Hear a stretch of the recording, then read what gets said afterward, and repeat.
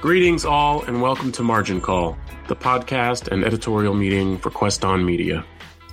I'm your host, Russell Morse. We've got an open editorial meeting today, and people have come with the heat, including stories about Japanese cholos, cocaine hippos, and an executive order on artificial intelligence. If that sounds crazy or like science fiction, you're not alone. I don't blame you. But these are all news items from the past week or so. I couldn't even contain myself. Like when we were talking before the show, I couldn't stop talking about this New York Times video featuring Japanese. I mean, I guess, is that the phrase they're using? Japanese cholos. If people haven't seen it, for our listeners, please, first of all, I suspect that New York Times is trying to bury it because Melanie and I right now just tried to Google it and couldn't find it.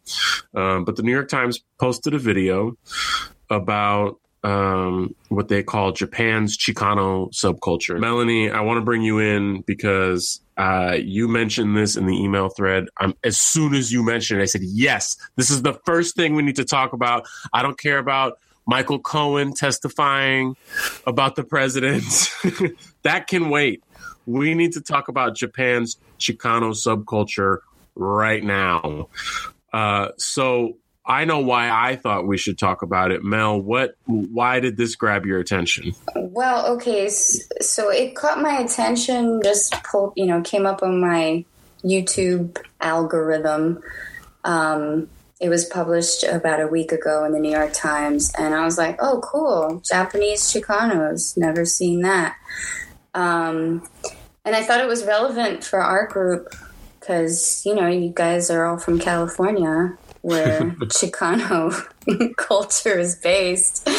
I'm not Chicana, but I definitely felt like when I was living in California, I kind of became obsessed with it too in a certain way to be a part of it. So I can see why Japanese folks would see it and be like, yeah, we have our fast cars here that we like to do drag racing with. And so maybe they saw those similarities. Some of the YouTube comments I thought were really funny. One of my favorite pastimes because they're just always so hilarious and random.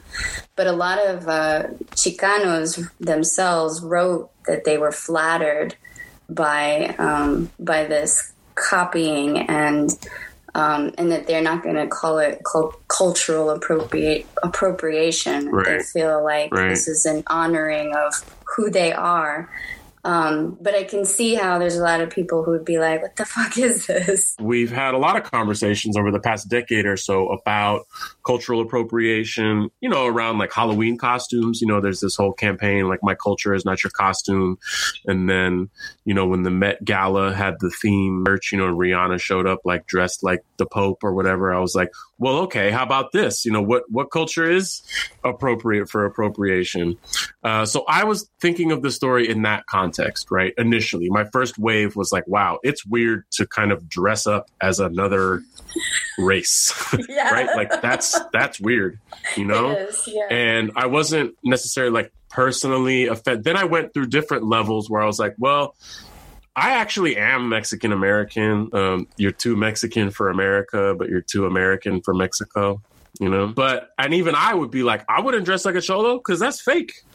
Because, you know what I'm saying? Like, if you're not really from that life, it used to be such a signifier of a lifestyle. And this is a lot about a kind of generational change, a thing that I think and talk about a lot. It's going to relate to Drake. I know I always talk about Drake on here, but I won't miss any opportunity. You know what I mean? Like, you're performing, you're acting as if you're like this person.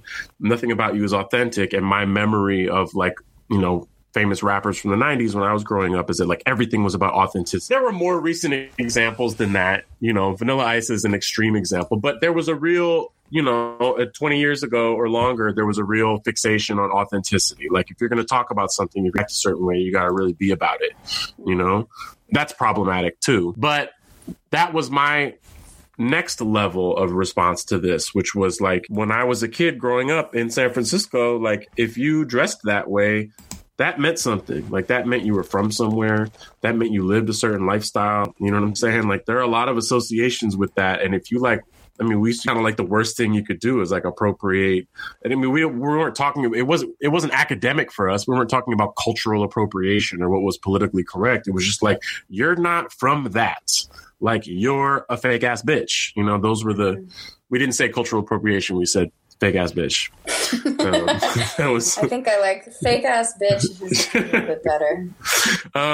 But I think kind of like what you're saying, Melanie, and similar to what people are saying in the comments, it's like, you know, a lot of that stuff, especially the cars, you know, and we'll put a link up to the video to run along with the podcast so people can check it out for themselves. Like, and, you know, it's sad girl, Mona. Yeah. It's like them talking in Spanish that freaked me out, you know, like.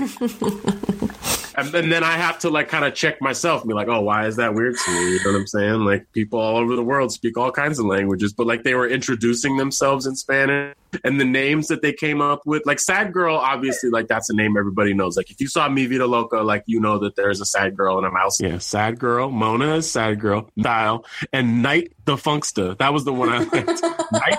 It's comical. It made me laugh. Yeah, when I saw it, I was like, what the hell? Yeah. I'm relieved to hear. I'm glad I looked at the comments, and I'm glad that you mentioned it, Melanie, because it does, like, people make good points, especially like Chicano people on this comment thread, especially the first guy, because he says, at first, I'll admit it was weird seeing Japanese people trying to act like what I grew up around, being a Mexican in Chicago.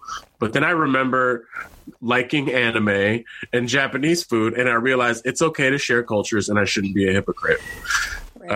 Which I feel like, you know, those are different things. Liking anime and naming yourself Sad Girl and putting on crazy eye makeup, you know, is different. I'm reading this book right now about A Tribe Called Quest, and, you know, I read something in there about, you know, how they sampled this band Little Feat, which was like a very obscure rock band from the, you know, 70s and 80s.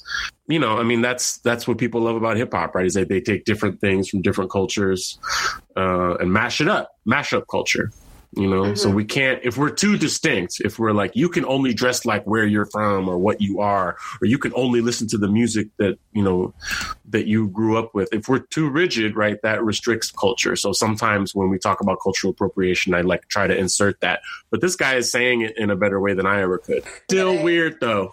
It is very weird. But what I thought was the emotional twist of this piece was the part where Sad Girl says that Chicano culture taught her about how to respect her family and about love. And I was just like, damn, you know. And she also said that, you know, she was in a group of girls, like there were a group of girl singers all dressed this way, but she's the only one left. The rest of them have already dropped the fad. And she says that she thinks it's going to disappear, that it's just like a passing fad that's not going to stick. I mean, there's a music video I really liked from years ago that was like a mini documentary about guys, mostly men in Japan, that were really into like American greaser culture. You know, slicking their hair back and all that. And the video was like watching them get ready in the morning, and then they had their own way of dancing, and they would like battle dance each other. I mean, it seems, you know, based on my observation, there are so many of these obscure, intense subcultures in Japan. Right. They even mention a Rastafarian subculture in Japan as well. Like, wow. Look at the YouTube, the YouTube comments. I mean, it mentions a ton of them, and that this is just part of it. Like, one person wrote, Japanese have a strong sense of identity dysphoria that seems to really play up the extremes. And then another person was just like, yeah, Japanese are like the biggest hipsters in the world. They're always like taking everything to the extreme. Yeah.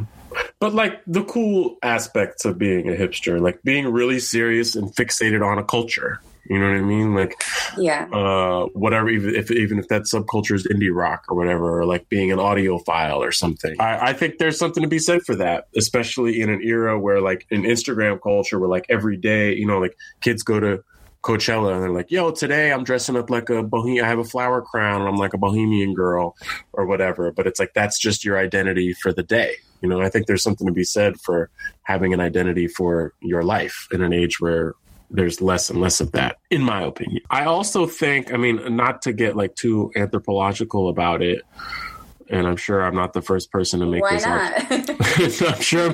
Just go there. You know you want just to. Because just do it. I'm not an anthropologist, but like, you know. If yes, you are. If you think just about, fake it till you make it, Russell.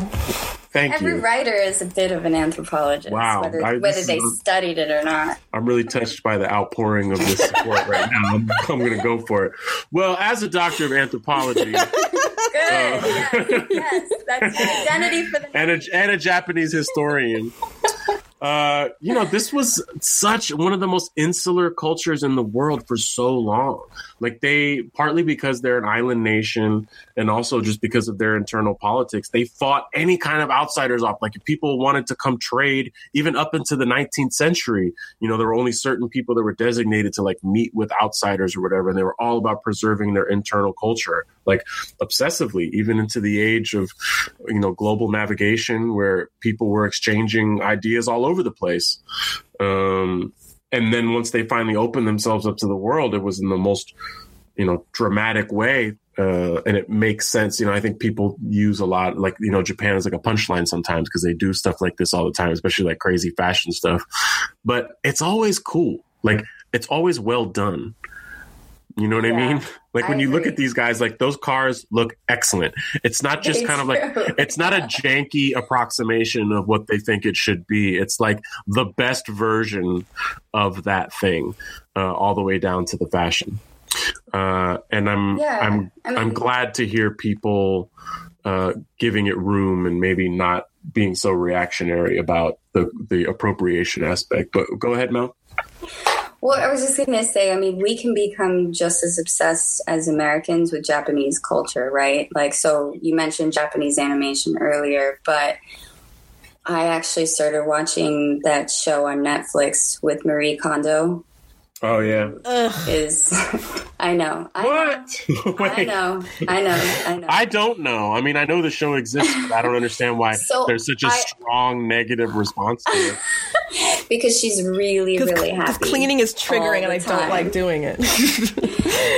Yeah, but here's the point that I'm trying to make, though, because I only just heard about her recently because someone keeps calling our web redesigners at the organization where I work the Marie Kondo of web designers, whatever. Nice. And so in the show, I started watching it. She shows up and she's just very Japanese in these very American, like hoarder type of houses, and just the idea of Japanese minimalism coming into this hoarder consumerist, like, oh, huge. She comes in and she's just like, oh, it's just all so American, you know, and she barely speaks English too. She speaks Japanese most of the show, and she has a translator. And like, she actually teaches Americans how to appreciate what they have. Like, she'll go in and she'll like get on her knees and thank the house and thank all the items in the house in this very spiritual Japanese way.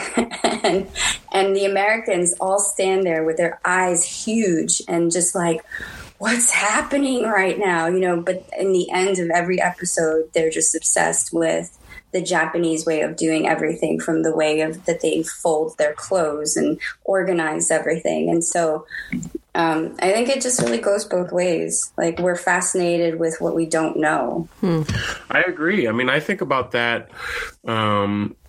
You know, if you like Wu-Tang Clan, for instance, that's not Japanese, but that's Chinese. But the idea of like being fixated on the East and the exoticism of the East and martial arts, you know, it's not an accident that, you know, those 9 black guys from Staten Island became obsessed with martial arts and the culture of the East.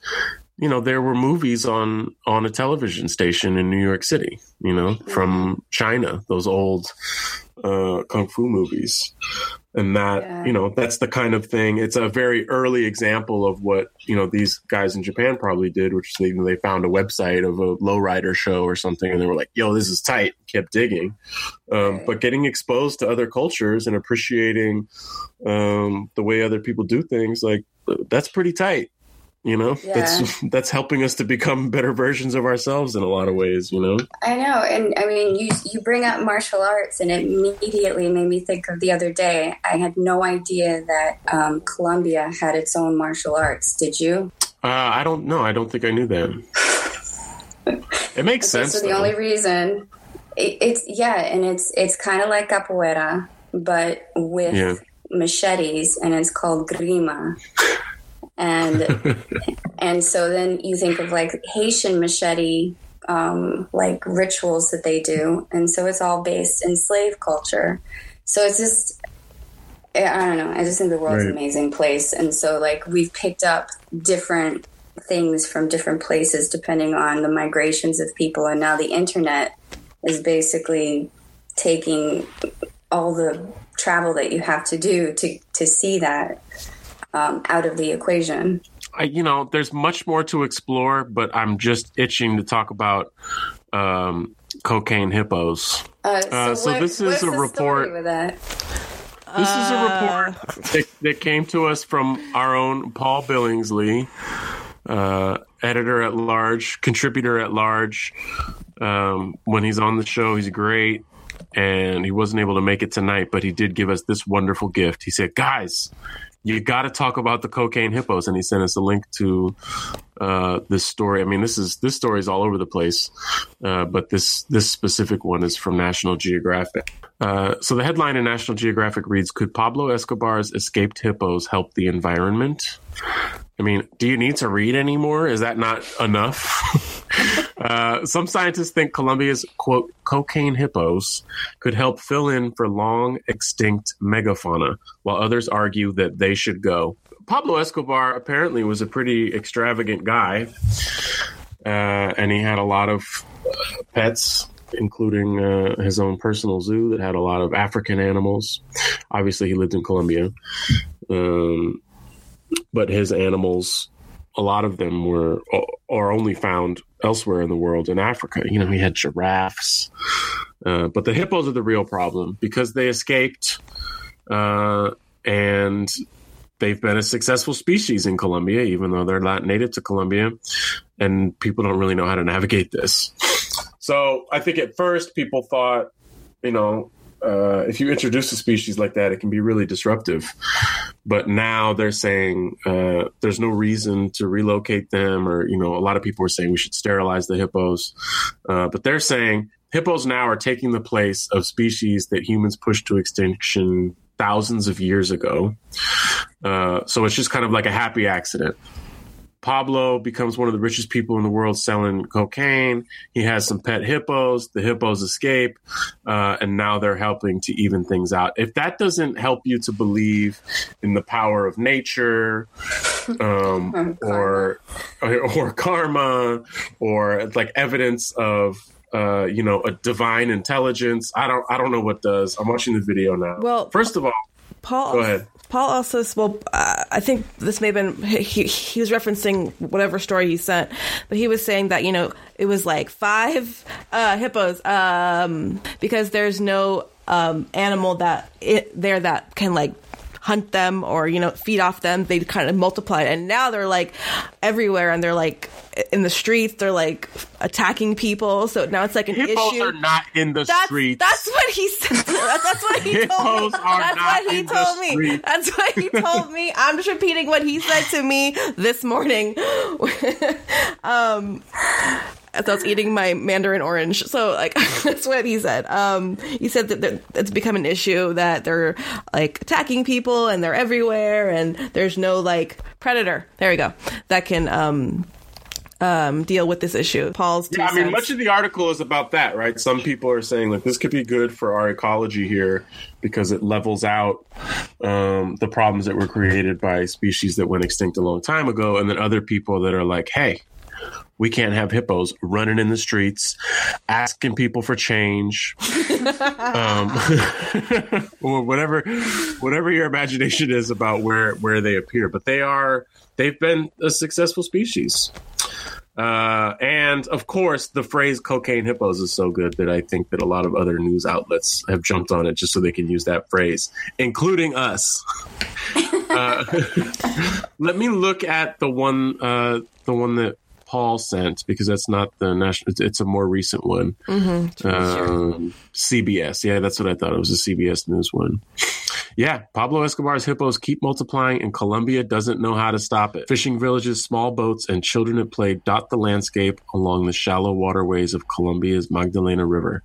But an invasive species left behind by one of the country's most infamous figures is threatening the ecosystem and possibly a way of life. It's gripping stuff. I mean, I've heard of, the example we always think of is like, somebody flushes a pet alligator down the toilet or whatever, like when it's tiny, and then it grows up in the sewer, and then you go down in the sewer, there's like a giant alligator. When I was a kid, there was a story about a lake near my house that everybody thought was made up. People were like, oh, there's an alligator that lives in that lake. Tiny, tiny lake. And this is not Florida. I grew up in California, in a normal place where they don't have giant animals like that. Okay? No disrespect to Florida, but this would not be an interesting story if it were in Florida. I think we have more of a cultural affinity. I mean, they are pretty adorable. I know they kill people. Am I alone in thinking that hippos are a cute animal? I mean, I thought hungry hippos were cute. I could think of was like a Robot Chicken episode of cocaine hippos, like chomping. Yes. Game. I mean, because when you hear that phrase, you assume the hippos are doing cocaine. Yes, that's what I thought. Now, terrifying. Yeah. First of all, that's a lot of cocaine. The hippos are huge. So now all I can think about is hippos like doing a line. Yeah. Oh my God. That's the aspect of the story that hasn't been explored yet. Right. Thanks to Paul for introducing this to us. We'll keep a close eye on it. Yiming, I wanted to talk about artificial intelligence and this technocracy story that you sent about the president's executive order. Do you want to give us a little overview about this executive order promoting artificial intelligence? I thought Mel would want to, because she lost her brain over it. I did lose my brain. Go for it. I'm going to need some artificial intelligence. Okay, so thank you for sending this, because I really geeked out on it.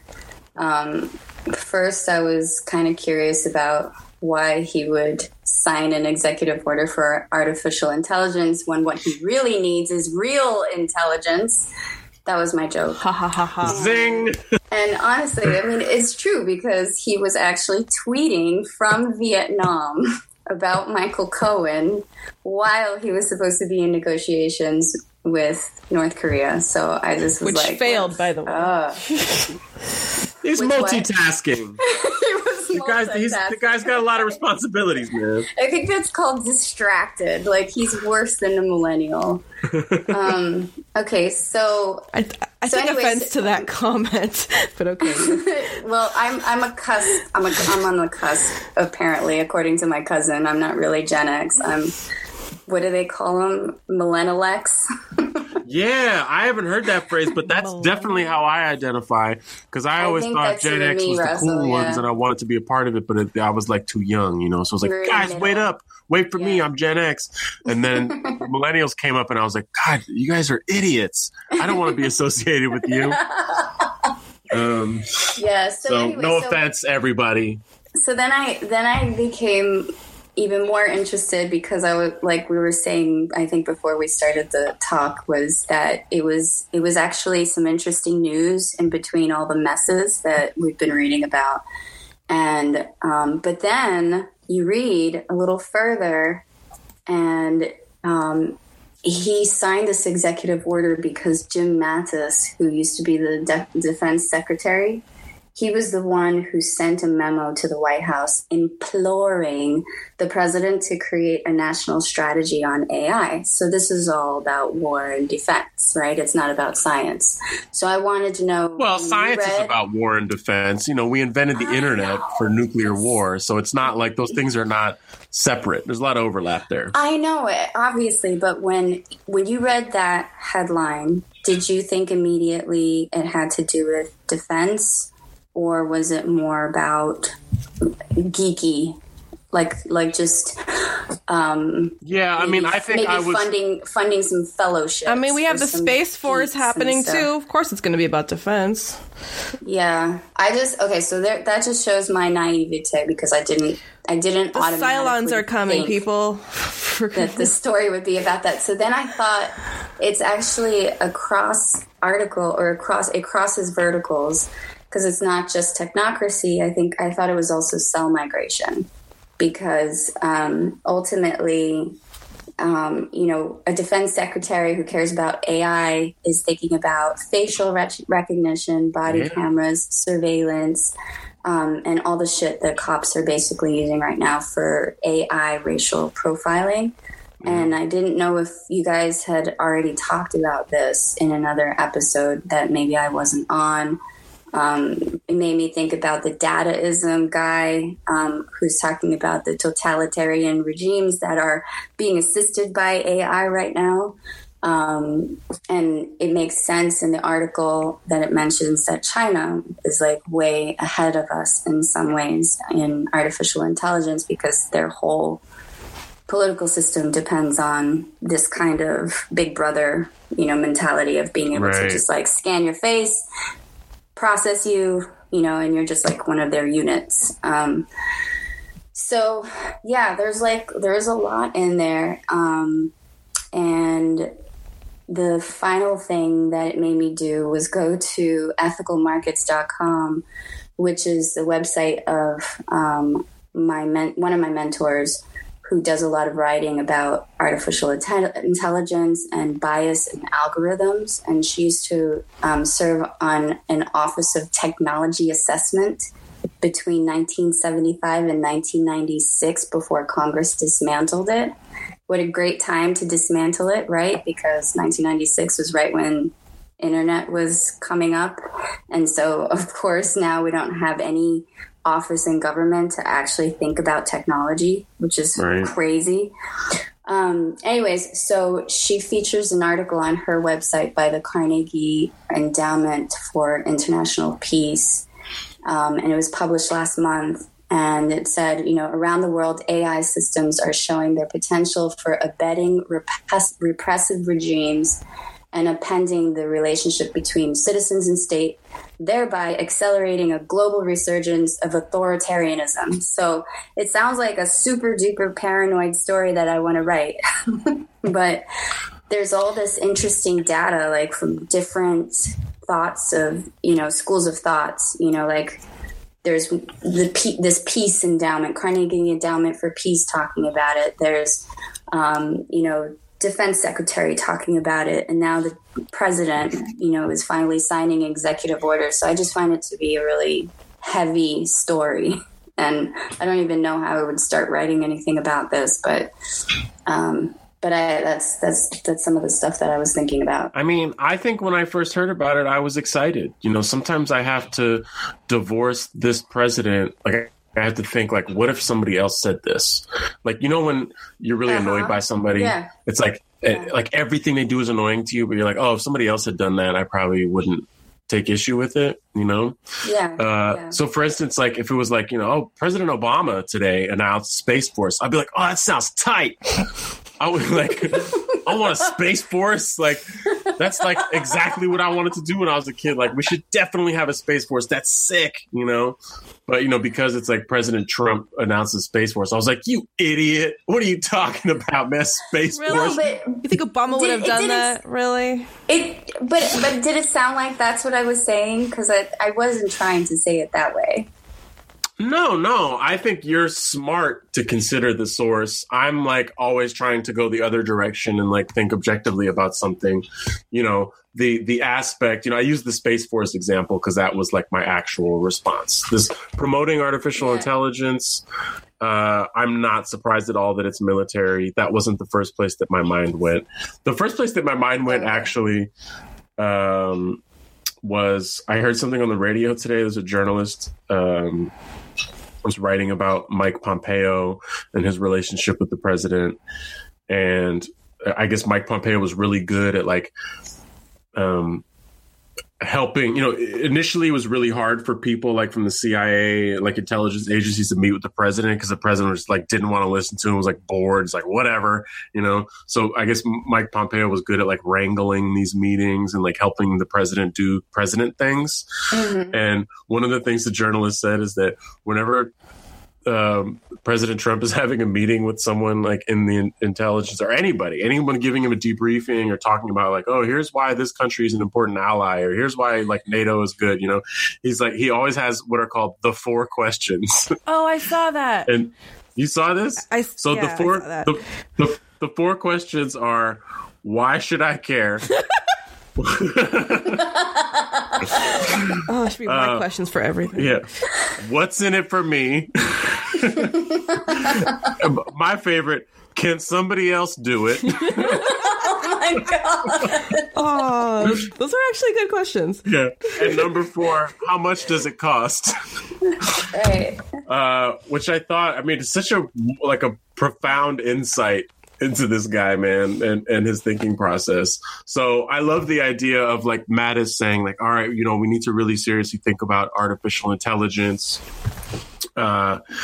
China is really far ahead of us. This is the future if we want to be smart about planning our defense strategies.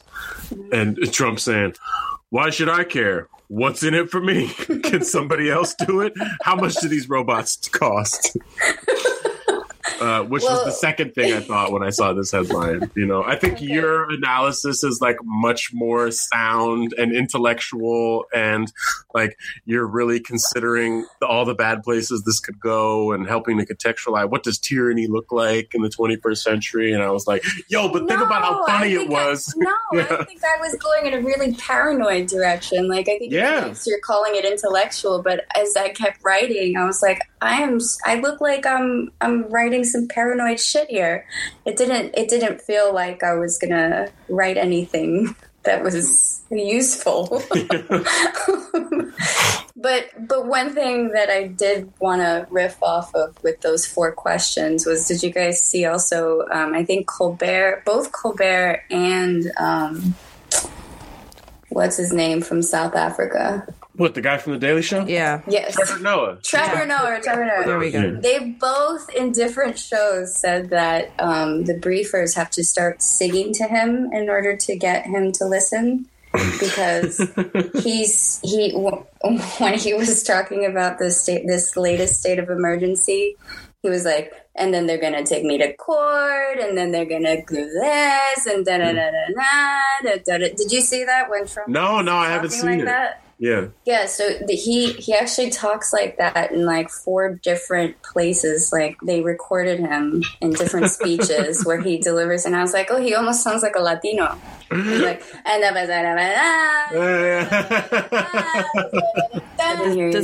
does that mean Trump is also a Chicano for that reason? Can he? Yes, good way to bring it back. Well, I would love it if he were a Japanese Chicano. Oh God! More specifically, no, never mind. What? No, I was gonna make a comment, but it might come off kind of racist, so I stopped myself real quick on that one. I wanted to mention before we go, and we might be able to do a whole episode on this, just something very funny, an exchange that Josue and I had today, because we're reading the same book. We didn't know it. Aw, besties. I know. It's very romantic. Wait, by accident? Yeah, we didn't plan it. You have like a book club. Oh. No, we didn't plan it. This was a total accident. I mean, we ask each other for book recommendations all the time, but he sent me a photo today. He's like, are you reading this? Well, actually what he said is, bruh, is you fucking with this dude? And then he sent me a picture of the book. I love that we have both Paul and Josue's voices in this show that they're doing here. I really appreciate that. So it's a book called Go Ahead in the Rain, Notes to a Tribe Called Quest. It's written by a guy named Hanif Abdurraqib. Have you guys heard of this book? No. It's great. It's a memoir about a guy who's my age and loved hip hop in the 90s, and all about how much he loved Tribe Called Quest. But it's also a very political memoir. He talks a lot about he grew up in, I forget if it's Cleveland. He grew up in Ohio, urban Ohio. I'm not sure if it was Cleveland or Cincinnati. And he talks about his experiences as a young person, as a young black man, witnessing Rodney King and the subsequent riots while listening to A Tribe Called Quest. You know, it's a lot about identity and music. It's a good way to write a memoir. But we discovered that we were both reading it at the same time. Wow. And That's so romantic. It is. Well, this comes in the context of he and I were sending each other like a song every day, like back and forth, like making. Oh my God, I can't. We're, no more. Yeah, Josue and I are in a long distance relationship. You everybody. are. You have been. So we basically wrote our own review of the book, even though we're both only halfway through as a text conversation. So I want to read you guys some excerpts from this, just so you know what's going on. Yeah. So I said, I'm halfway through it right now, my guy. I'm wondering if I wonder if I should read these messages verbatim, or if I should Please read it verbatim, please. Okay, all right. No, I'll start from the beginning. Bruh, is you fucking with this dude? And this is me. Haha, I'm halfway through it right now, my guy. And Josue responds, well, I can't say my guy. What's wrong? All right. Please keep going. He says, you like? And I wrote back, yeah, it's a cool concept. I'm not blown away necessarily, but I'm enjoying it. And he said, I'm also enjoying it. He's a nerd, but a cool nerd. And he has refreshed my tribe love and hip hop love without being too gushy. I like that it's about tribe, but about everything else too. And I made the point of saying, yeah, I'm down with cool nerds. I think that's our strength as creative peeps. He definitely got me listening to Tribe again, appreciating them in a new way. And this is when the literary criticism comes in. Said, my issue was with that. The connections between Tribe and everything else weren't that clear or earned, which is kind of true in the book. It's like, he'll write a lot about A Tribe Called Quest, and you learn about these different albums, and he'll talk about his relationship to the music and kind of like force a relationship with, you know, something that's happening in popular culture that he's experiencing that I didn't always think was necessarily earned. And then I talked about, you know, I'm a writer, so I was critical of his actual writing, but I was careful to say, I'm not being a hater. I'm just giving my full and honest answer because that's how you and me get down. And then I made a joke. You guys, the best part of this story is not the cute way that Josue and I talk to each other over text messages. All right? It is. It so is. It's the best thing. All right. So Josue, the whole point of this is to say that Josue's theory was that, you know, he and I are critical of this book because we grew up with this music and we're both creative people and we're in a certain generation. And his argument was that the audience for this book, he thinks, is young people who did not grow up with Tribe. So he has to kind of like over-explain things. And it talks about like kids kind of like wokeness and like cool things from the 90s are being like, quote, rediscovered. You know, it's true.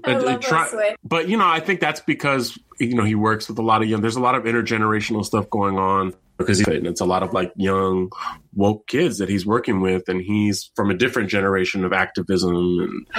And, Wait, so how old is the author?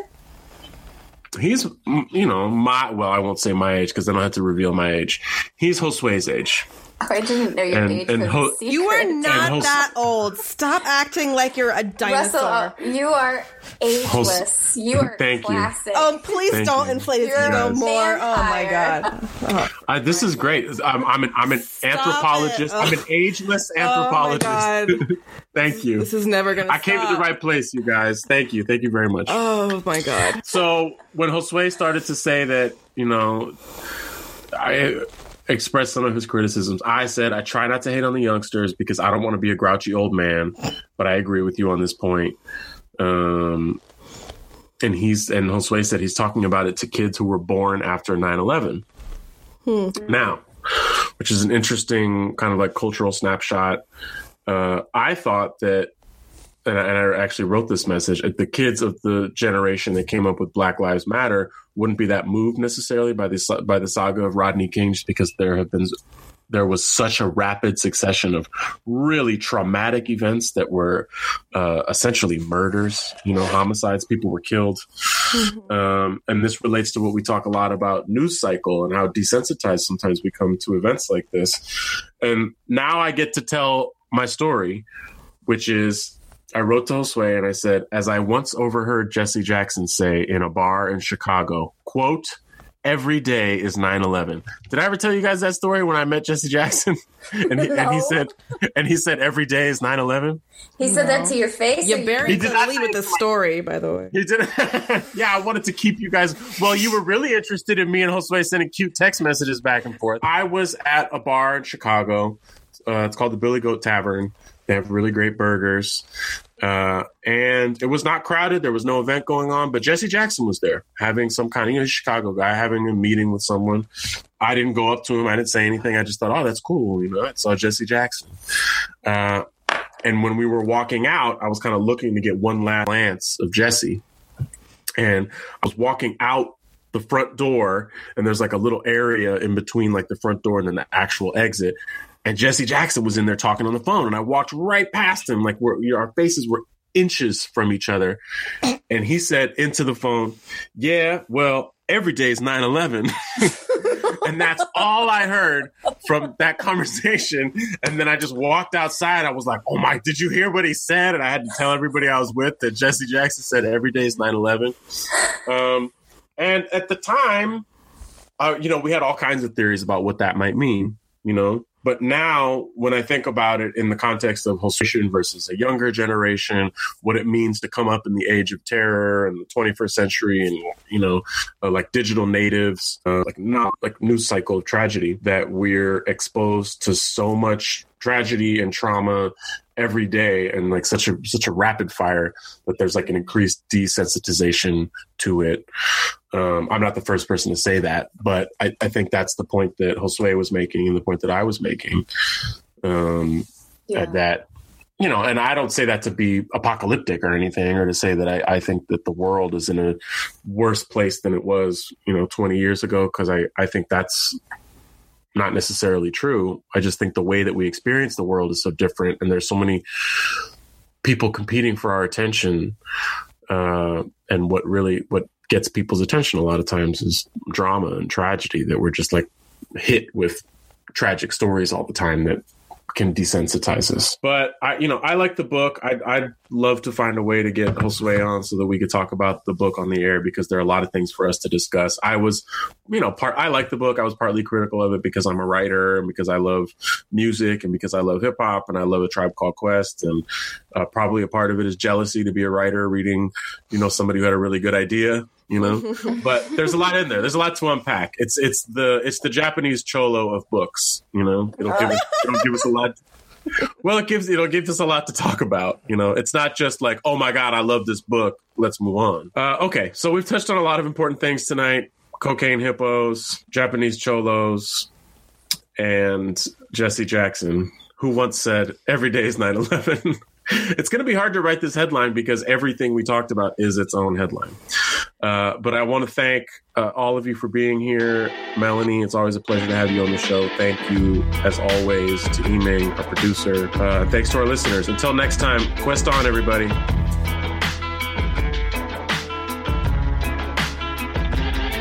This episode of Quest On Media's Margin Call was produced in Richmond, California.